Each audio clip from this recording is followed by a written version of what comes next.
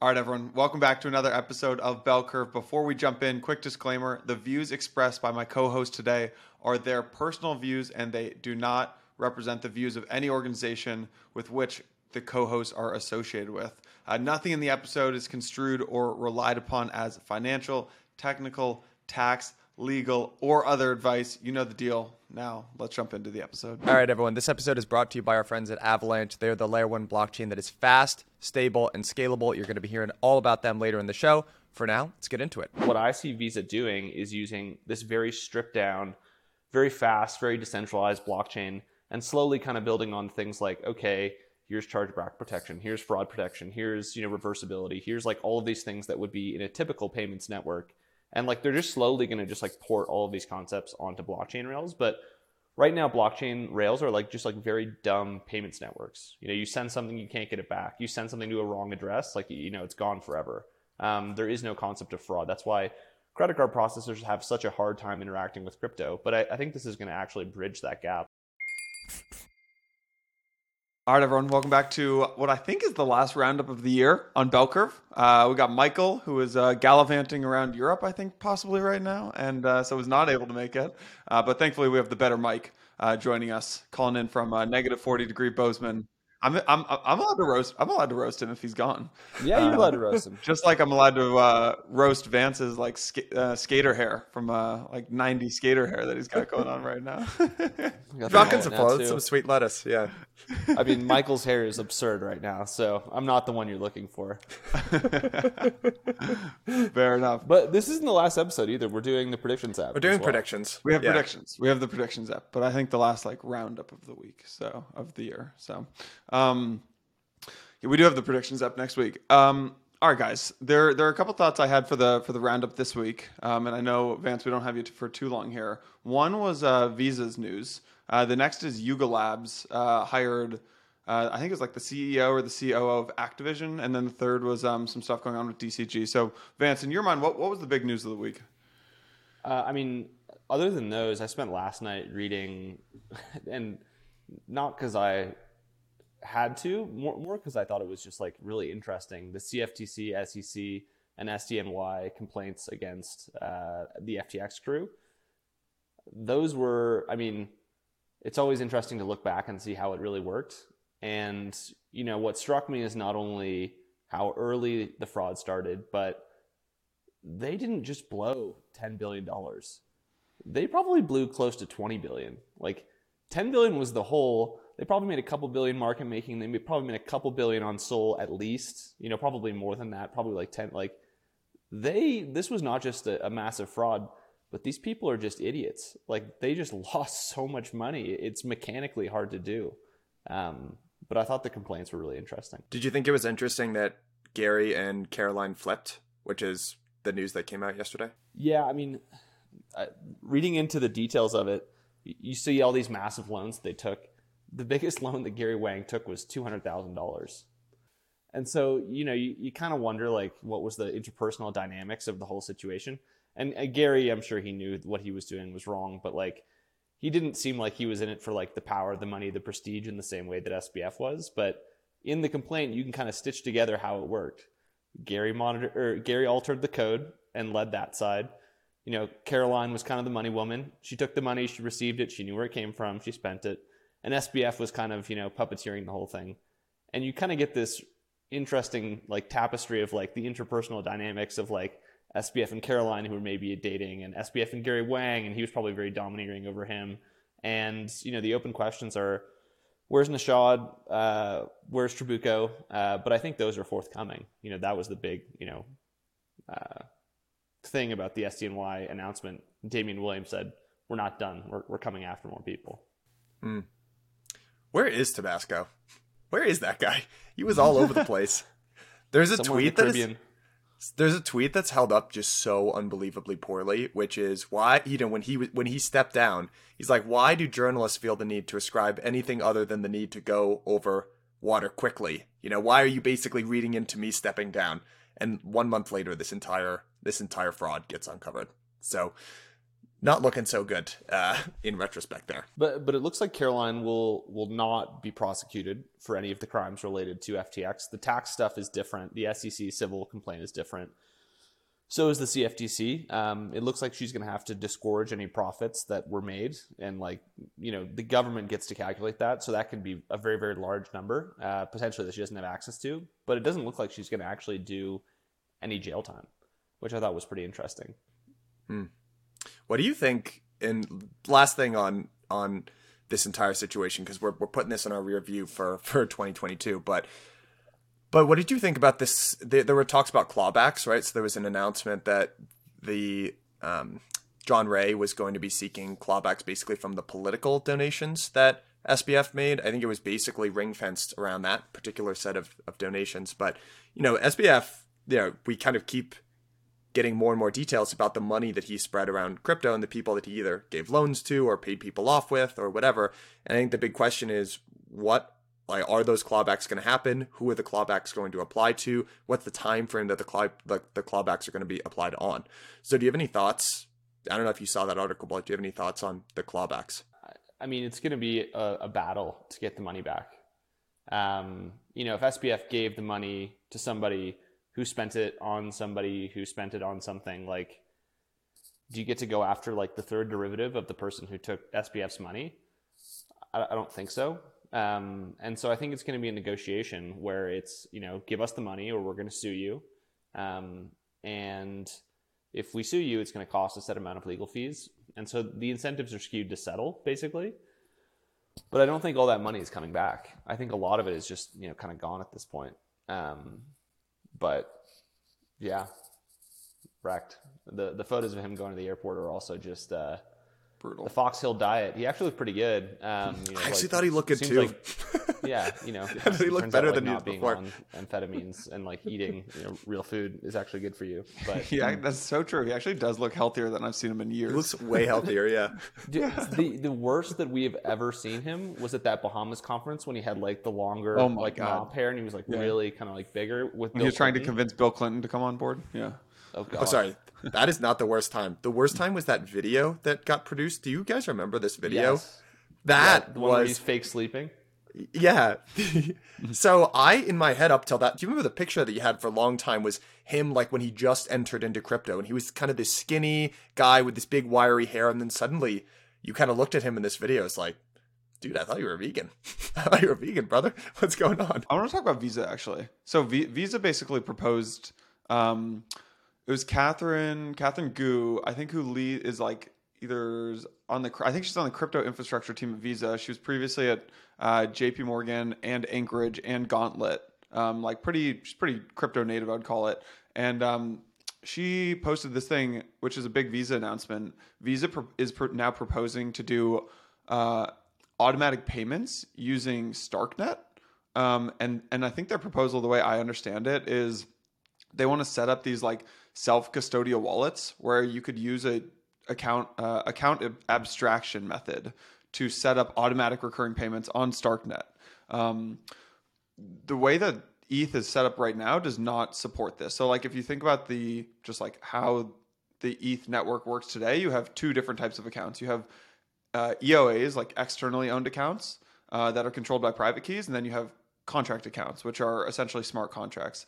This introduces this, Vance, you could correct me if I'm wrong here, but a third type of account, which is an account abstraction, which I remember Vitalik writing about several years ago.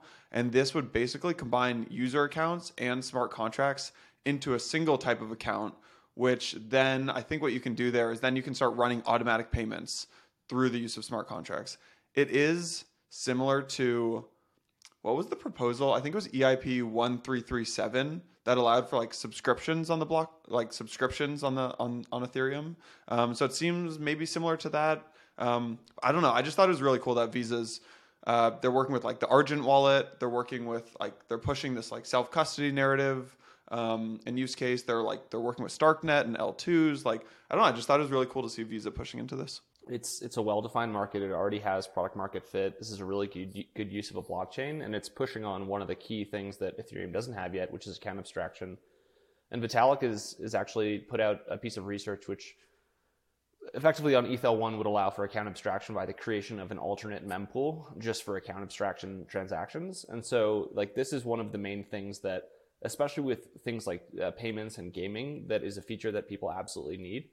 And, if you think about Starkware in a very concrete, use case for this, you can do gasless transactions on Starkware. So like if you're a game developer, you don't actually need to go and pay gas for every single transaction. You can just, abstract that away on the back end. Like once that comes to ETH-L1 and the other L2s, like that is going to be a really big piece of adoption that pushes companies into this. So it's positive.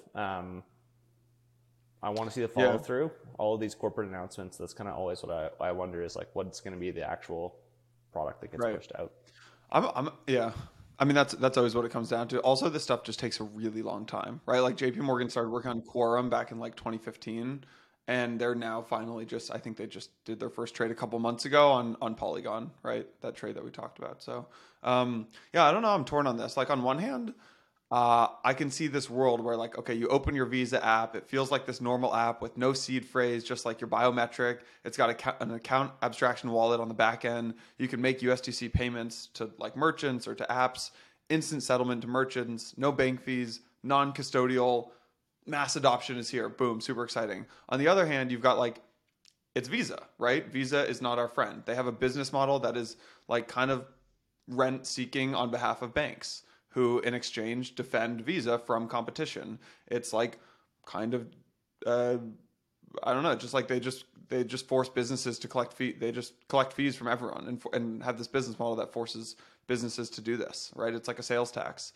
that ends up getting paid to bankers by moving a few numbers over the internet. So like that is their business model today. So on one hand, I'm like, I don't know. I'm torn between that, and I'm curious to get your guys' take. Hold on. We made the comparison to these things I feel differently about this news from Visa than I did for Quorum with JP Morgan, because this makes a lot of sense to me, this Visa announcement, because the core business of Visa is basically batching and processing large groups of payments. And I think they've taken a look at Starkware and said, hey, this is a step function improvement in technology that helps my core business. I basically just think they've identified a use case that makes a lot more sense. Whereas I always kind of looked at JP Morgan and thought this is a little bit of innovation theater. No offense if maybe I'm like totally missing something, but there's kind of JPM coin and there's all this sort of nebulous enterprise blockchain stuff that, at least my personal opinion, I'm happy to be proven wrong here, but I've never really looked at it as making a lot of intuitive sense. This Visa seems like a bit of a different announcement to me. I don't know. I would push back a little bit on it's the bankers and they're doing evil stuff. I don't know. At a certain point, these are companies that perform services. And I think one thing that, like Jason, you and I have talked a little bit recently about public goods. There are a lot of people that are basically saying there are these blockchains and they're going to be public goods and they're not going to need to extract fees or value from the services that they're providing. And I would like kind of gently push back on that and say, we're in the very early stage of a lot of these companies and networks, and they can get by for now. The expectation is not necessarily that they extract rent or value, but ultimately blockchains are going to have to figure out a way to do that. So I would like kind of gently push back on that particular point of view. I guess my pushback there was like what this is in my mind is centralized crypto with your name stamped on each transaction, which kind of like, I don't know, does defeat the purpose a little bit of like Visa sitting in between these transactions. I don't know. I might be honestly misunderstanding what they're building to, but one way to kind of think about this is, so if you think about a payments network, and you think about blockchains in parallel, blockchains are like a very stripped down version of a proper payments network that these people run. And so like what is a payments network? Obviously it's the ability to send money. It's things like fraud protection. It's things like being able to reverse transactions. It's things like compliance. And like what I see Visa doing is using this very stripped down, very fast, very decentralized blockchain and slowly kind of building on things like, okay, here's chargeback protection, here's fraud protection, here's, reversibility, here's like all of these things that would be in a typical payments network. And like they're just slowly going to just like port all of these concepts onto blockchain rails. But right now, blockchain rails are like just like very dumb payments networks. You send something, you can't get it back. You send something to a wrong address, like, it's gone forever. There is no concept of fraud. That's why credit card processors have such a hard time interacting with crypto. But I think this is going to actually bridge that gap if it gets off the ground. The problem with these things is like you always move at the pace of the slowest executive, involved with the project. And so you just got to like get those people excited and keep those people at the company for long enough where it actually plays out.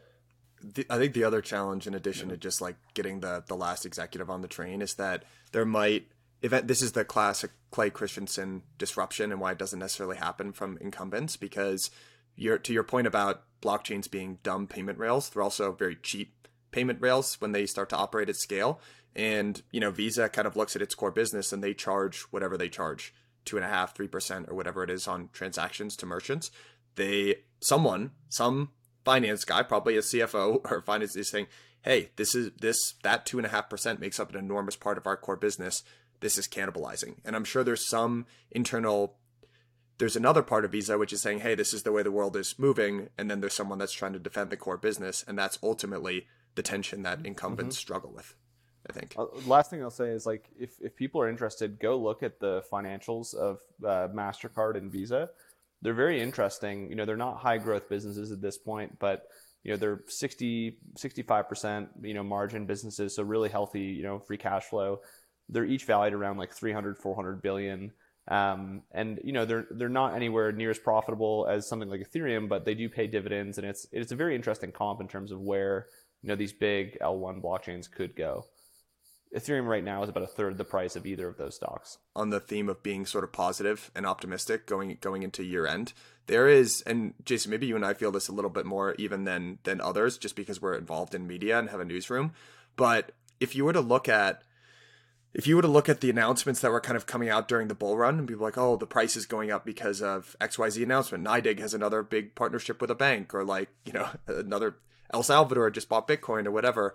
Some of the news that's coming out during the bear market that gets absolutely no play is very significant. Like, this is a huge announcement, in my opinion. Right, Visa I also think using ETH would have sent ETH up 30% in the last bull market. I know I got some shade on this podcast for saying this, but Fidelity doing what they're doing, making at least like Bitcoin and ETH and custody accessible to a more institutional audience, I think it's a massive deal. So there are these small, incremental, but like very meaningful bits of adoption that are happening right now that people aren't paying attention to because, frankly, the price isn't going up, but progress is still being made. I think it's very, very optimistic. Vince, do you think that this will this made me think about NFT payment models, NFT business models. Like right now, the NFT business model is bad. Like there's a bad business model around NFTs, which is why the conversation about royalties is such a big topic in the NFT community. It's because the original NFT model of like one-time drop and then royalties was people saw it as a bad model. Do you think this moves NFTs to subscriptions? Like, do you think the new model of NFTs in the next cycle will end up being more subscription based versus percentage of royalties based? Like right now, if like let's say I own an NFT, but I don't ever sell it. Like that doesn't drive any value for the network, and that doesn't drive any value for anyone. So Permies, if you own a Permy right now, you get access to Blockworks research. We charge $2,500 a year for Blockworks research, but if you own a Permy, you get access to Blockworks research for free. It would be nice to be able to have an NFT, or like Permies, if they wanted access to Blockworks research, maybe there's like a $50 charge a year or something like that. I'm not saying this for Permies specifically, but like there's like a missing link in the current model, I feel like, and maybe subscriptions are it. I mean, I think it's going to be all of the above. Yeah. There's going to be some that are subscriptions. Like this winter, I've been looking at a lot of art blocks. I'm not like a super fancy art collector, but like I really do like those, and I like the idea that the artists get paid, and like that feels like it has product market fit with me.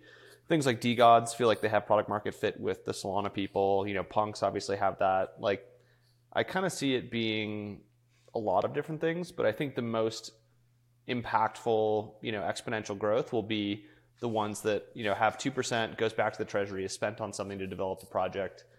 That's just like, that's the only real huge upside model with NFTs. Not that they can't replace subscriptions. I just don't think it's like 10 times better than what exists right now. All right, everyone. Quick break from this episode to talk about our show's sponsors, Avalanche. Many of you know Avalanche as the fast, reliable, and scalable layer one. The folks at Avalanche have a really great message for those of you who are in the crypto industry right now, which is bear markets are for building. So while a bunch of our friends over in CeFi are kind of going through these struggles and travails, the folks at Avalanche have basically put their heads down and are shipping products that builders want. The latest solution? Elastic subnets. Right. And just to expand on that, Avalanche is consistently upgrading all of their platforms, right? So on the platform side, you've got Elastic subnets, you've got new VMs. On the infrastructure side of things, you've got Core, which Mike, I know you used that the other day. I was a bridgeor. Yeah, exactly. Exactly. So they're upgrading the infrastructure side with Core and Enclave. The chain has had like no downtime, super customizable for devs. If you're a builder, avax.network, avax.network, great place to be. But do Yano and I as well. So you definitely go check them out, but click the link at the bottom of this episode. Click the link. Otherwise, we're not going to get any credit. Come on. Yeah, click the link at the bottom. All right. Give us the credit. Exactly. So, big thanks to Avalanche. You just had a great experience with them the other day on the user side of things. So go check them out, guys. Thank us later. Let's get back to the show. Let's move past Visa stuff. Exciting announcement. We'll keep eyes on that. The next one is I don't know if there's anything you guys want to go over, but I thought Barry tweeting out the article. So I don't know if you guys saw this, but so basically backstory, Grayscale, subsidiary of DCG, they've been obviously pursuing this conversation of their closed-end, turning their closed-end fund GBTC into a Bitcoin spot ETF over the past 2 years, keeps getting denied by the SEC. Barry's been pretty quiet about this recently. He tweeted out a Wall Street Journal article along with the caption, "If Grayscale's Bitcoin ETF dreams fail, firm may try a tender offer."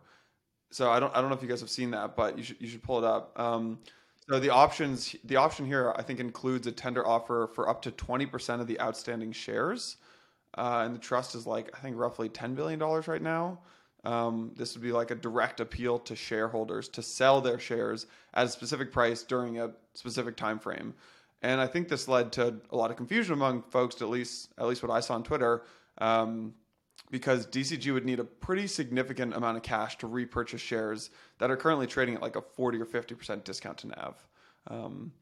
So I'm just curious what you think of this. The high level of the whole situation is rumors that the whole is $2 billion or something, or DCG owes Genesis about that amount. And so this would be a 20% tender offer on a $10.7 billion trust, or call it $10 billion today. And so that's a $2 billion offer. And then they would, buy that at some sort of discount to spot, GBTC spot.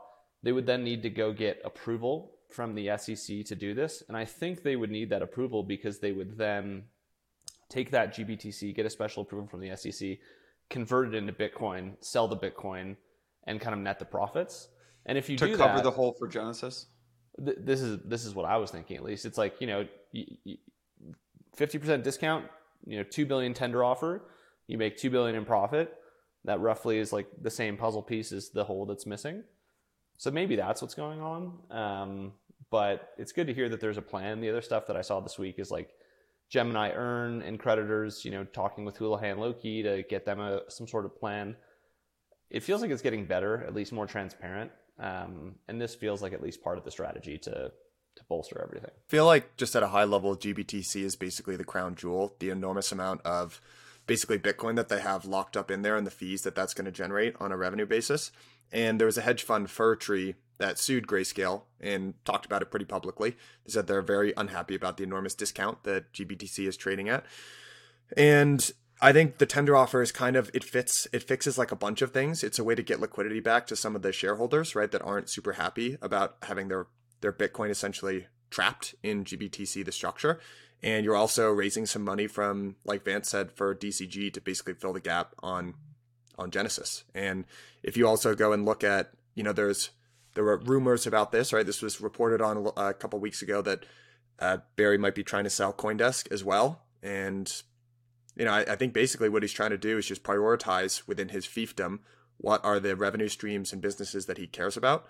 And he's got to get enough liquidity to basically make Genesis whole. And then I assume he's got to shut that down. I can't imagine ever wanting to be in that business ever again. This has got to been pretty traumatic for him, to be honest. In a weird way, there's a perverse incentive for him to just drag this out, because if everyone sells their GBTC and it's trading at 10 cents or 10% on the NAV of the Bitcoin, you just buy that up and then wind the trust up, and you profit 10x the difference. Like, this is just such a dumpster fire, this product. I really hope an ETF gets approved, not because I want the industry to benefit from that, obviously, but this is just such a bad look, and there's such a rolling disaster too. Like, it's not going to get better in the next 2 years, probably, at least. No. Do you think, just out of curiosity, Vince, is this mechanically, if there's this tender offer and that ends up getting executed, does this mean there's going to be some sell pressure on Bitcoin? I mean, that's the other thing that's probably worth talking about. You got Mt. Gox, which is a insolvent Bitcoin exchange from the early 2010 aughts, and they're distributing all the Bitcoin that they got, and that's, I believe, around 3 or 4 billion. That'll happen in January. You're going to have maybe this happening in January, February. You've got Core Scientific that just filed for bankruptcy yesterday. I don't want to rag on Bitcoin too much, but it's just like a lot of things that are going wrong right now. I guess this whole DCG thing is still being solved, and there's some probably like short to midterm sell pressure, but there are basically, I think, 3 threats, sort of Damocles type things that are hanging over the market that could really impact price, which is sort of this DCG Genesis situation. There's Tether potentially, and Binance. And frankly, like each, I don't know, those are, in my opinion, the three threats that could probably send the market lower from here. And I don't know, I kind of think every day one of those things doesn't happen, it's looking mildly better. I do know that now there was a deadline that was passed for Gemini earn creditors, essentially, where they can file for suit. They're now, I think, the Genesis loan that, ultimately your counterparty is Genesis for the Gemini earn customers, so you can file suit against them. So I think some important date was passed, but basically every day I think that something drastic doesn't happen is like probably a relatively good sign. I don't know. There's always someone else who can sell. June to November, July, August, September, October, November, 5 months. These things have like a lag. Someone fails, everyone pretends they're okay, someone else fails. And so it's kind of like, one interpretation is every day that doesn't happen, it gets better. And the other one is like, every day that the earthquake doesn't happen, just like more pressure builds up when it eventually does unleash. So I don't think any of these other ones are going to go insolvent, but I think it's more of a time thing. Like by the end of Q1, we'll have all of this stuff behind us. I think we're going to be dealing with it for the foreseeable future, at least. I do think the point taken, there's definitely is a lag, but also these big blowups tend to happen at the very bottom of markets, not like at the beginning. Yep. They like the bottom is almost always marked by some enormous explosion, and then it makes everyone extremely nervous. So I'm feeling very and just maybe it was because I was we were going to do our predictions episode today. Now we're doing it next week. I was looking at some of the predictions that I made last year at the very top of the bull market.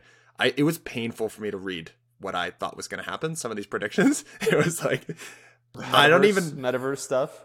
I don't want to talk about it. I'll probably have to just, yeah. The one prediction that I got, I was like 1 for 10. The one prediction I got right was consolidation in exchange land. Didn't know why. That was like the one thing that ended up being correct. Forced consolidation. Yeah, it was all this stuff. I mean, it was like, go back, rewind to like November of 2021. Dow buying a sports team did not come true. Dow buying a sports team, yeah, it didn't come true. Yeah. Hey, we're taking risks, all right, on these predictions. I'm not here to make safe predictions, but yeah, point taken. Not great. But I think the reason is because I was extrapolating what was happening. And I don't want to, when we talk about predictions next week, I think the temptation is to continue to extend these bear market negative sort of predictions. But like probably, I don't know, my working thesis right now is the worst of it is behind us. And there's probably some period of apathy that we have to work through here before, some sort of return to positivity. But I have predictions on the theme of positivity, I would say. There was a Coinbase survey they sent out. I don't know. I tweeted about this. Oh, yeah. Only 8% of investors believe that crypto is going to go higher next year. That was pre-FTX when that survey happened. Yeah, from October of 2022. Yeah. So. Well, take a look. Things are worse. Things are escalated. Take a look at, like, go back to... It took the peak in 2017 it was like November or December of 2017. Then look at where you were 1 year after that and look at what happened price action wise. Basically, like people forget that during a bear market, the price of Bitcoin at least like tripled. And just to give you a sense of like how bad sentiment was back then, the price of Bitcoin and crypto market cap overall like tripled and nobody talked. There was no talk about like a bull market returning. It was just like, yeah, it's going to go back down again. So I almost feel like we're reaching that level of sentiment where even like sustained price increases wouldn't convince people that things are going to be better. But that's what I've kind of been waiting for, to be honest. What do you think about that, Vance, as our perpetual optimist here? I've been in like much worse situations than this, so I'm not really too nervous. It's just like a waiting thing, and my motto is always like, give it a year. If things are bad, just give it a year. Like, things will be better next year. And I do think there's a lot of data on stock markets over the past 200 years of, if you have a really bad year, the chances you have a double-digit year the next year after that are generally like 75-80%. Pretty good. So that's kind of what I bias on, and I'm just aware that it's going to take a while, but I don't have anything else better to do, honestly, than do this. So this is kind of what I love this, so I'm going to be here. This is a story that I bet you didn't even see or didn't even follow, but Yuga Labs named the former Activision Blizzard president as their new CEO. So I don't know. I know you're not. I know you don't follow the NFT stuff as closely, but Activision Blizzard, right? They're the gaming powerhouse, right? They own Call of Duty, they own World of Warcraft, they own Candy Crush, they own one of the greatest games of all time, Tony Hawk Pro Skater 1 and 2. So this feels like such a good game, phenomenal, game. One of the best. Yeah. So it's been all downhill since Tony Hawk Pro Skater 1. Honestly, yeah, exactly. Bring me back. And I remember playing that. Game. What was the really good snowboarding game? Oh my God, hold on. It was 1080. It was 1080 snowboard. That was phenomenal. Yeah. So good. SSX Tricky also good. Anyways, so I love this move because I think one of the mistakes that crypto companies make is they don't bring in leadership for folks who know how to actually scale. Because I think there's this like idea in crypto that like, oh, we're going up against, like, we're trying to build something really different, which is true. Like, we're trying to build something really different, and we're not going to really bring in any adults into the room because, like, the adults are who we're going up against here. And if you actually look at, some of the lending companies, I heard one of the biggest mistakes that they made, that like the board of some of these like lend and borrow platforms that ended up blowing up, and just like CeFi companies in general, is the board would really push them to bring in the kind of gray-haired folks into the room, and they didn't do it, right? And they kind of refused to do it, and look what happened there. So I really like this move of Yuga folks stepping aside and bringing in this guy Daniel Allegre to lead the company. Yeah, so I agree with parts of that, which is I think crypto under-indexes on gray hair, basically, and I think they're a really bear market take, by the way. You only say these things in a bear market. Yeah, but no, I mean, come on. But how right did that turn out to be? Right. Crypto oscillates between these two extremes of, hey, we really need some adults in the room and some gray hair and people with experience, versus at the peak of bull markets, hey, none of these old boomers get it. And ultimately, this is a new paradigm, and anyone who isn't a native is going to be left behind. I think the truth is probably somewhere obviously in between those two things, but I think crypto overall under indexes on experience, and that's going to produce a couple amazing outcomes, but it's going to end in tears for a lot of other companies. So I think I like this move from that standpoint. Here's the thing that I'm struggling with mentally on NFTs, and even just, okay, so this is the previous CEO of Activision. What are the lessons that you would have learned as the CEO of Activision? When I look at that company, they're basically in a relatively similar business to Disney, in that the enterprise value that gets generated for that is in IP. How do you generate really good IP? Mark Yuska, investing is a one-man sport. He has a better way of saying it, but it's basically a one-person thing with a vision. Same with directors, right? There's a reason why there's a director for a movie, where it's one singular person's vision, and then you need to work with a whole bunch. You get other people's input, but you need one vision. And I would guess that it's very similar with games as well. And there's this sort of narrative, right? Especially you heard this around Yuga Labs and Bored Ape and all this sort of stuff, that you were going to crowdsource, and somehow you were going to create more powerful content because you had the input of all these different people. And that's frankly just not how I think really great content and IP ends up getting created. I think you do need input from a lot of people, but you need one person with a vision. I think the business model for Bored Apes, I think the playbook is sort of being written in real time, but it's not this like, how do I create the next Call of Duty that leverages crypto? I don't think that's skeuomorphic. I just don't think it's the right way of thinking about it. So my worry, right, the bear case for bringing in the CEO of Activision is like, they're going to bring in some incorrect mental models and frameworks for how to develop good IP in crypto land. Yeah, I think that's a good take. I mean, I do think that NFTs are getting away though from like, how do we crowdsource IP and like build value bottoms up for to build this IP? Like, I think folks are bringing in executives. Like Doodles did this too. They're bringing in like real executives to run this and like have that vision. I completely agree with you that it's a very skeuomorphic idea. I mean, they clearly brought him in for Other Side, like the land platform of Bored Apes, to basically figure out how to build Other Side into what I think would be their vision of like this really expansive world, not just a game, but like a whole world. Yeah, because sandbox games are really difficult. Who's the company that makes Grand Theft Auto, GTA? I forget, but there's this unbelievable company that does that. And the amount of time that it takes to do that world building, that's why there's an enormous amount of time that gets building. Yeah, that happens in between each release of these games. It's like sandbox games. The sandbox model, as opposed to like, you know, Call of Duty, you go figure out a campaign, and then a sandbox model, you're sort of like Skyrim. And there's technically a campaign that you can do, but I used to play Oblivion a lot. I logged a lot of hours on Oblivion. I never played the campaign once. There are all these like side quests and everything that you can do that made it so fun. I could sort of see Other Side. Yeah, I did the same thing with Skyrim. Yeah. So I don't know. I want to be supportive of. I feel like I come across as bearish a lot of times on NFTs. I'm actually super bullish, especially where gaming intersects with NFTs. That has always made a colossal amount of sense to me. But I think it's on the onus of Yuga Labs to grow into a pretty large valuation at this point. So they've got a whole bunch of different parts of their business. They raised money through a lot of different types of sales. There was kind of like Bored Apes and Mutant Apes, and then there was the Other Side, the land sale, and it's sort of it's kind of unclear as to what, if you're an owner of any of those assets, what that really means.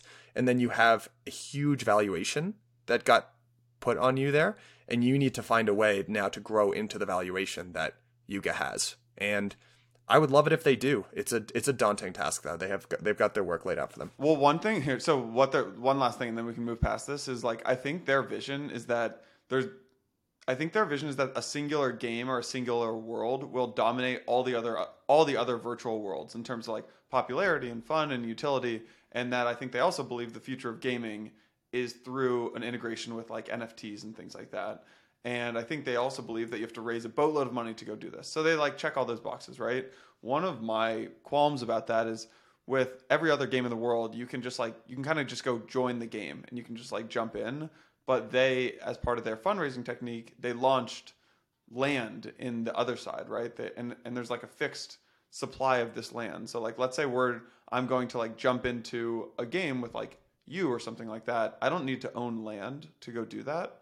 But I think the way it works in Other Sides, you have to go own land to like jump in. Well, here's something I think, just to leave the audience with something to think about. You know, Chris Dixon talks a lot about skeuomorphic ideas, and you sort of have, when you go from one medium to another, for example, before you had television, you had all these different things about how you were supposed to produce radio, and you immediately tried to copy that over to TV, and then you were like, wait a second, we have the use of film and cameras, and we should be taking advantage of all this stuff, but it was skeuomorphic in that transition initially.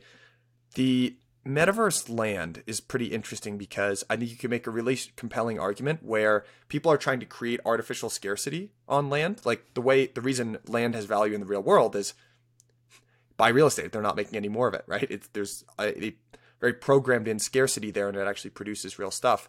And you could say on Metaverse land, well, that's a stupid artificial skeuomorphic constraint. We should just create infinite land. But on the other hand, the way you price value is this marriage of supply and demand. If you have infinite supply, then nothing really has any value. Yeah. And if we're approaching it from a gamer standpoint, if any people played games on this, one cheat code in a game is actually kind of fun. if you play any game on infinite cheat codes, it automatically becomes unfun. You need some sense of like purpose and achievement and adversity or whatever, even in gaming lands, right? It kind of mirrors that aspect of real life. So that's the one thing I've just never really been able to wrap my head around when it comes to metaverse land. I don't have a strong enough opinion on it. Here's what I'll say. There's 3 potential like metaverse builders of the future. There's like the Facebook and Microsoft builders. There's the like Fortnite and like Minecraft builders. And then there's the like crypto Rails builders. And it's like Sandbox and folks like this. And I think right now it's on other side and on Yuga Labs. It's like it's theirs to win right now. And it'll be interesting to see if they pull it off. Yeah. What else? What else happened this week? Honestly, I think it was a relatively slow week. I think that's about it. I mean, we already talked a little bit. I mean, the big story this week, right, was that we found out that Gary Wang and Caroline Ellison had flipped on SBF and that they were cooperating. This is just a personal preference at this point. I'm just so done talking about SBF going into I just really want to leave this behind in 2022. And I'm just, what more is there to analyze? It was a colossal fraud. He's going to prison. I think that can be the end of this chapter. Yeah. But I will say the last thing, just on the NFT note, I got a demo so Adam Brotman came on the Empire podcast to talk about like NFTs and Starbucks. And Adam Brotman, he was, I think, CEO or president of J.Crew. He also created the Starbucks loyalty rewards program, which is the most successful one in the world. And I got a demo of the Starbucks platform that they're rolling out. And it completely red-pilled me on NFTs as not as like completely changing the game, but just as a better loyalty program. Just a much more interesting extension of loyalty programs. And I think, I mean, this will end up being maybe one of my predictions for the next year after that is like every brand is going to end up launching NFTs. Every media brand, New York Times, Starbucks, everyone's going to launch NFTs. It's not going to be anything crazy, but it is going to be an interesting extension of loyalty programs. So that was my takeaway from like seeing behind the scenes of this platform. I think I actually agree with you. Maybe you're sort of starting to red pill me on this as well, but this is something you can go, this is where it's like, no, there are no new ideas. In 2017, Marco Santori did a podcast on Unchained where he literally discussed exactly this. And he was like, blockchains basically allow you to enable coupons, right? This is something that companies already do. Airlines already do it with, miles. And there's weirdly, airline miles are like semi-fungible. They're kind of fungible. But the good thing about coupons in a Web3 sort of realm is that you can actually track them. You can see real time who owns what. You can also see how long people have owned different things as well. So you can do these weird benefits where it's like, hey, if you hold on to coupon or NFT XY for some period of time, if you're Nike, you could get a special invite to this lounge with Michael Jordan, or you could see how you would start to game those sorts of things. I think in terms of prediction, maybe I'd refine it to, instead of everyone launches it, 1 or 2 brands launch it successfully. I would say it's going to be a bear market. I think predictions episode. You gotta wait for the actual predictions. Come on now. Yeah. You're right. I don't know. I think here's what they'll call it. Here's a better branding. Here's a better branding on it than like brand-based NFTs is experiential loyalty. That's what I would call this thing, is experiential loyalty. Like current loyalty programs, if you think about them, they're not exciting, right? They're very like transactional and entirely focused on spend.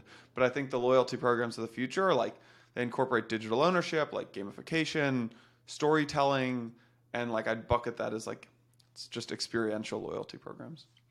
I've got another weird one that I actually thought about this week that I think would be sort of interesting. I have a friend, I mean, he's your friend too, but I don't want to announce one. He worked at a like sort of an e-commerce type company. He was telling me this thing when they tried to give out coupons, right? They're basically like discounts. And if you think about what you, as a company, what you're doing when you issue a discount, like, hey, take $250 off, that's a liability that you're basically issuing to your customers. You're saying, hey, here's $250 that you're not going to have to spend on stuff that I spent money on. And it was this whole, shit show because they didn't actually, marketing didn't interface with finance. They didn't talk about who they were issuing these discounts to and how many of the discounts they offered. So suddenly all these people, like way, way more people than they thought, were started to redeem these coupons, and finance was like, guys, are you kidding me? This is crushing our numbers and our margin. We had no idea. It would actually be kind of interesting if there was some sort of chain where you could issue discounts that would apply blanket to different products, like at Blockworks, say, but then you could have a real-time understanding of who you issued, how much you issued, and who owns those different discounts, and you could even have them expire at different times. So it could all just sort of be perfectly tracked. I don't know, as a person who thinks about that kind of stuff, I think it's a small thing, but it's actually kind of a big thing. It's pretty cool. I think that would be, yeah. So I hope ultimately, is that what we're all really here for? No. But is it cool? And is it a thing that people and companies might use? Yeah, I do. I do think that it is. So I hope we make some of those improvements over the course of the next year. All right, buddy. We can, I guess we can spend a week. Thanks for listening, folks. We will, next week, tune in next week. We're going to have a big predictions episode with Michael Vance, Mike, and me. So it should be a fun one. All right. Peace, guys. Cheers, everyone. See you later.